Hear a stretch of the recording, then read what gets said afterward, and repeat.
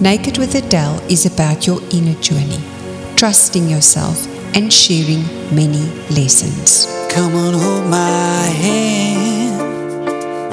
Not sure I understand this road I've been given, but I wish someone had to talk to me like I wanna talk to you. Naked with Adele is about getting real. It's about being able to look at yourself in the mirror and being able to love that person that you see. It's about having the courage to be vulnerable. Welcome to part 3 of this interview. If you are not sure of where you are on your inner journey and want to explore it, get started today. Get your complimentary coaching starter pack from www.emergingfeminine.co.za and receive a quiz and mini course in your mailbox. No strings attached. Let's get back to the interview. From all the stories, the one thing that runs through them for me is how you teach people value Yes. for themselves, Yeah. an appreciation for themselves. You don't give them anything. I don't give them anything. You teach them, Yeah. but you show up Yeah. as yourself. I show up and I show them how to do it because I've done it all. I learned the hard way. I had no Well, one to that's teach the me. difference with you, because that was one of the questions I wanted to ask you is why do you get recognized? But I can see why you get recognized, because you know how to teach them Yeah. the stuff. You actually get involved. Yeah. It's not, you don't just give people stuff because you have resources. You Yeah. actually physically get involved because you know how to teach. Yeah. That's fascinating. I'd love to see that photograph because I'd actually publish it. Of Sia. Of the apron with Oh, all okay. the I'll give it organs- to you. organs Yes, I'll on give them. it to you. So, yeah, I've got it. Well, you said you had a photograph, so it'd Yeah, be yeah. absolutely Yeah. lovely to show Yeah. people what that looked like, because it is. It sounds to me like you take situations, no matter what the circumstances is, and then you find a solution for it. Just like you said, your husband has a different way of looking at things. Yes. And then change that into something which becomes an opportunity, and it actually propels them forward. Yeah, I get when I've been speaking at, and I speak at lots of functions. They say to me, I often get the letters, help me do this, help me buy this. I've just had one today, in fact. I've always wanted to start an old age home. Will you buy the old age home and I'll run it? No, I won't, because if you want it, you must work towards it. You must get everything done, and you must do all that. I can facilitate it for you, but I'm not going to do it for you because. So this is not a question that I planned, but it's a good time to ask it. A lot of people, and I know for me because I coach clients, a lot of them say to me, the missing person is the one who funds the project. Yeah. This is how it's going to work. Yeah. And then And you say fund it yourself. they can't, well, I mean, we all know, if you can't if you can't use your own money or believe in it enough to put your own money in it to make it work, then why would somebody else Well, invest this is any how I money in explain it to them. I explain it to them that God gives you a little bit of money and He sees how you look after it. If you look after it and you make it grow, He'll give you more. But if you just waste it, He's not going to give you more. And the analogy I always show them, and I never do it with a real 100 Rand note, I make a photocopy of a 100 Rand note, and then I light it. I say, if I give you 100 Rand, and then I take your lighter and light it, and it goes up in smoke, am I going to give you another 100 Rand? And the answer is, of course not. So, of course not. I'm not going to give you any more. And God's exactly the same. If He gives you something and you waste it, He's not going to give you any more. He's going to see what you do with it. And that's what it says in the Bible. Who hath little, what little he hath should be taken away. He who hath much, more shall be given. Because if you've got, and people say to me, it's not fair. I say, I never made the rules. The chap upstairs made the rules. He made the rules. We just have to play by them. And you can play the game of soccer as hard as you can, but if you're playing with the rules of rugby, you're never going to win. And same with the game of life. You have to play by the rules that God has set. If you play by your own rules, you don't win the game. So what do you do if somebody comes to you and they say, please invest in my plan? I'll say, you must be crazy. You must be crazy. I'm not going to invest in your plan. I don't even know if it's going to work. And if you think it's going to work, you invest in it. And they say, oh, but I haven't got the money. And I say, well, you better go work and get the money, because when I didn't have money, I used to work all day and I used to waitress at night. And if you waitress in Joburg now, you get 500 Rand a night. So if you need money to start a project, you better work all day and go waitress at night, and you'll soon build up. Because at 500 Rand a night, you can build up that money. So that's the point quickly. where you get involved with people, where they say, okay, so, because that's why you say to them, so what can you do? Yes. And then you help them find opportunities where they can do that thing that they can do. And I only help them if they'll help themselves. If they want to sit back back and just, think that I'm going to dole out the money. I say to them, you really think that I'm going to come to work, make the money and give it to you to go and waste? Do I look stupid? And then they always look at me and they don't know what to say. Because you must get a lot of this, don't you? Oh, a lot, a hell of a lot. Because you're so involved in empowerment, and a lot of people know how to ask, not how to do for themselves. But it's a mentality and an entitlement that we have here. Yeah. But you really get involved in grassroots. Yeah, you've got to go right back to you take Sia. She started working at 300 Rand a day herself to get the money to fund what she needed. And she kept going. And she's still got a business. Yes, she's still going. And Marianne still got her business. Yeah. It's amazing. Started lots of businesses. So it sounds to me, I look at it from a perspective where, how we think and what are our beliefs. And then what are those things that actually propel us, the things that makes us resilient, in other words. So for you, it's very much, what is the situation? There is no option but go forward. And then what can I do with what I have? But specifically, if I listen to you, the thing that sounds different to some of the stories that are not successful is that you always have a way of finding the value in what is right there. Yeah. And abundance. There's abundance out there. You've just got to go and find it. I always say that South Africa is a land of wealth and abundance. We're in the right place at the right time. You think of England has had its chips, has had its day. America's had the worst time since 2008. I mean, people have lost fortunes there. Australia, you can't do anything because their rules are too strict. South Africa's the place where it's to be. Here, these entrepreneurs, it's wide open. And look at them. They're taking the gold and the platinum out the ground on a daily basis here. There's so much money in this country. It's up to us to find it. And if we find it, we've got to look after it. So what would you say to a young woman who wants to start her own business today? You've got to start your own business today because you can work for a boss and make a living, or you can work for yourself and make a fortune. So if you want to make a fortune, you've got to work for yourself. You've got to work hard. There's no... People always think, I'm going to just take it easy. You've got to work hard every day, 7 days a week. Don't think, you can't. Well, I work 6 because it says in the Bible, you work for 6 days and have 1 day of rest, and that's what I do. And everybody here at Hirsch's, we work 6 days and have a day of rest. And you've really got to go flat out all the time. People say, I want to go and relax. What for? You're going to be dead for a long time. You can relax when you're dead. You haven't got time to relax while you're on this earth.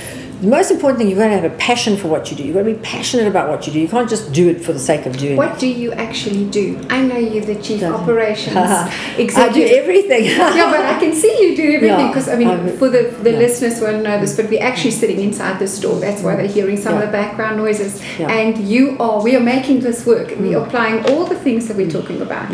And you are actually, and you already have so many grandchildren of your own. Yeah. So, and you're still working. What makes you get up in the morning? What makes you passionate? What motivates you to keep working? You can afford to retire, why don't you? We thought of retiring when we were 50, and then we thought again when we were 60, but now I'm 65, my husband's 68. So we just, we think, in the old days, you used to die when you were about 70 years. So you used to die when you were 70, so you could retire then. But now, I'm just going to my friends, my mother's 90, and she's still alive and kicking. I'm going to my friend's father's 100th birthday next year. And I've just been talking to a lady who's going to see her mother who's 102. So I said to my children, if my mother is living to 100, which she will, I'm going to live to 125. I don't want to be retired for the next 60 years, So I better just keep on working, and I intend working until at least 85. What is nice when you work? What is nice for you? What is it that you come to? Okay, I love it because I love to see the people who come in with absolutely nothing and how they grow. In fact, I've just seen one of my chaps who came up to me. He lived in Durban. He came up with a Checkers bag. That's all he had was a Checkers bag with his clothes in it. Just seen him drive in a R1 million car today. Oh, wow. Yeah, I mean, it's just amazing. You can write a book just about people's successes that you it's amazing to see it. One of my greatest successes is in 1994 when we sold our trucks to our drivers and they started their own businesses. One driver in 1994, his little boy was just born, and now he's taking over part of his business. So it's coming into the next generation that they're taking over the part of the business. And so to me, that's the greatest, to me, that is just wonderful that his son is coming. And he said to me, do you realize that my son would not have had a job, although he's qualified? All the other boys in his area don't have jobs. They're walking around looking for jobs. But I could not only give him a job, but I've given him a part of my company. And he has something solid to build himself on now. Yeah, that's a true legacy. So, Margaret, what do you dream about? What do you still want to do? My hope is that this country, I want the youth of this country to know, one, that there is hope for them, because a lot of them there's no hope. We have one of the highest teenage suicides in the world. So they think, and why do they do that? Because there's just no hope. But when there's hope at the end of the tunnel, you will keep going. But if you think there's no hope, that's when you give up. So I want to show them that there is hope in this country, that it is a fantastic country. I want to show them that they have to work hard to get ahead. They've been taught that everything's just going to be given to them. It's not going to work that way. My goal is to just go, that's why I work in the school such a lot, and I go and I tell them there is hope, there's so much more that you can do, there's so much you can do, there's so much out there for you, and you just have to use your brains. I always tell them, when I started work when I was 12 years old in a hairdressing salon washing hair for 50 cents on a Saturday morning.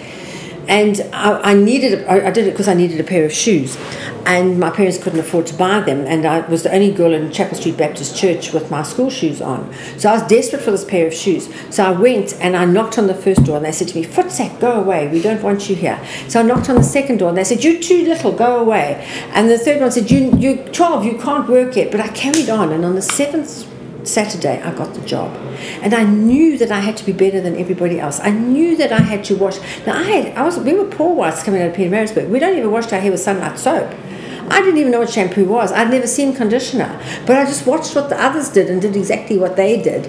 But I knew I had to do it better, so I washed a bit more, and I rinsed a bit more, and I massaged a bit more. And when I got the tea, I got a biscuit with it, and I got her the latest magazine so that I would get the job the next Saturday.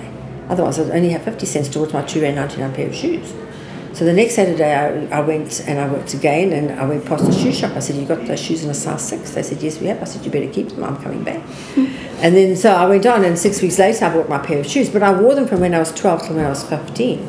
Now imagine if I just asked my parents for those pair of shoes, they would have bought them. 3 months later, I would have said, "I don't like this pair anymore, can I have another pair?" And that's what happens today with children, because they don't have that appreciation of what they have. Don't have value, yes.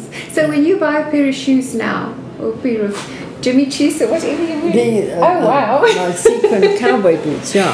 Do you ever think about those days? The nice thing about having money is you've got choices. Yes. I have a choice. I can go in, I can choose to buy as many pairs of shoes as I want, or no shoes, depending on how I do. So that's why I say to people, why do you want all this money? You want it because you've got the choice. The choice, if I want to go and buy clothes, I can buy clothes. If I want to buy a new house, I can buy a new house. If I want to buy a brand new car, I can buy a brand new car. Money gives you choices, and that's why people want money. Not for, whatever. It's just so that you can have the choice. This was absolutely inspirational and fascinating to listen to you. Thank you so much for your wisdom. Thank you very much. If people want to get in touch with you, what is the best way? It's best for them to email me, margaret@hirschus.co.za, and I always reply I get over 1,000 emails a day, and I reply to all of them. And for what reason would people get hold of you? A lot of people like to get hold of me for advice. Okay. Advice is freely given. It's not always what they want to hear, but at least I tell them I'm very practical. Are you secretly fantasizing about another life? I've been to Georgia and California and anywhere I could run.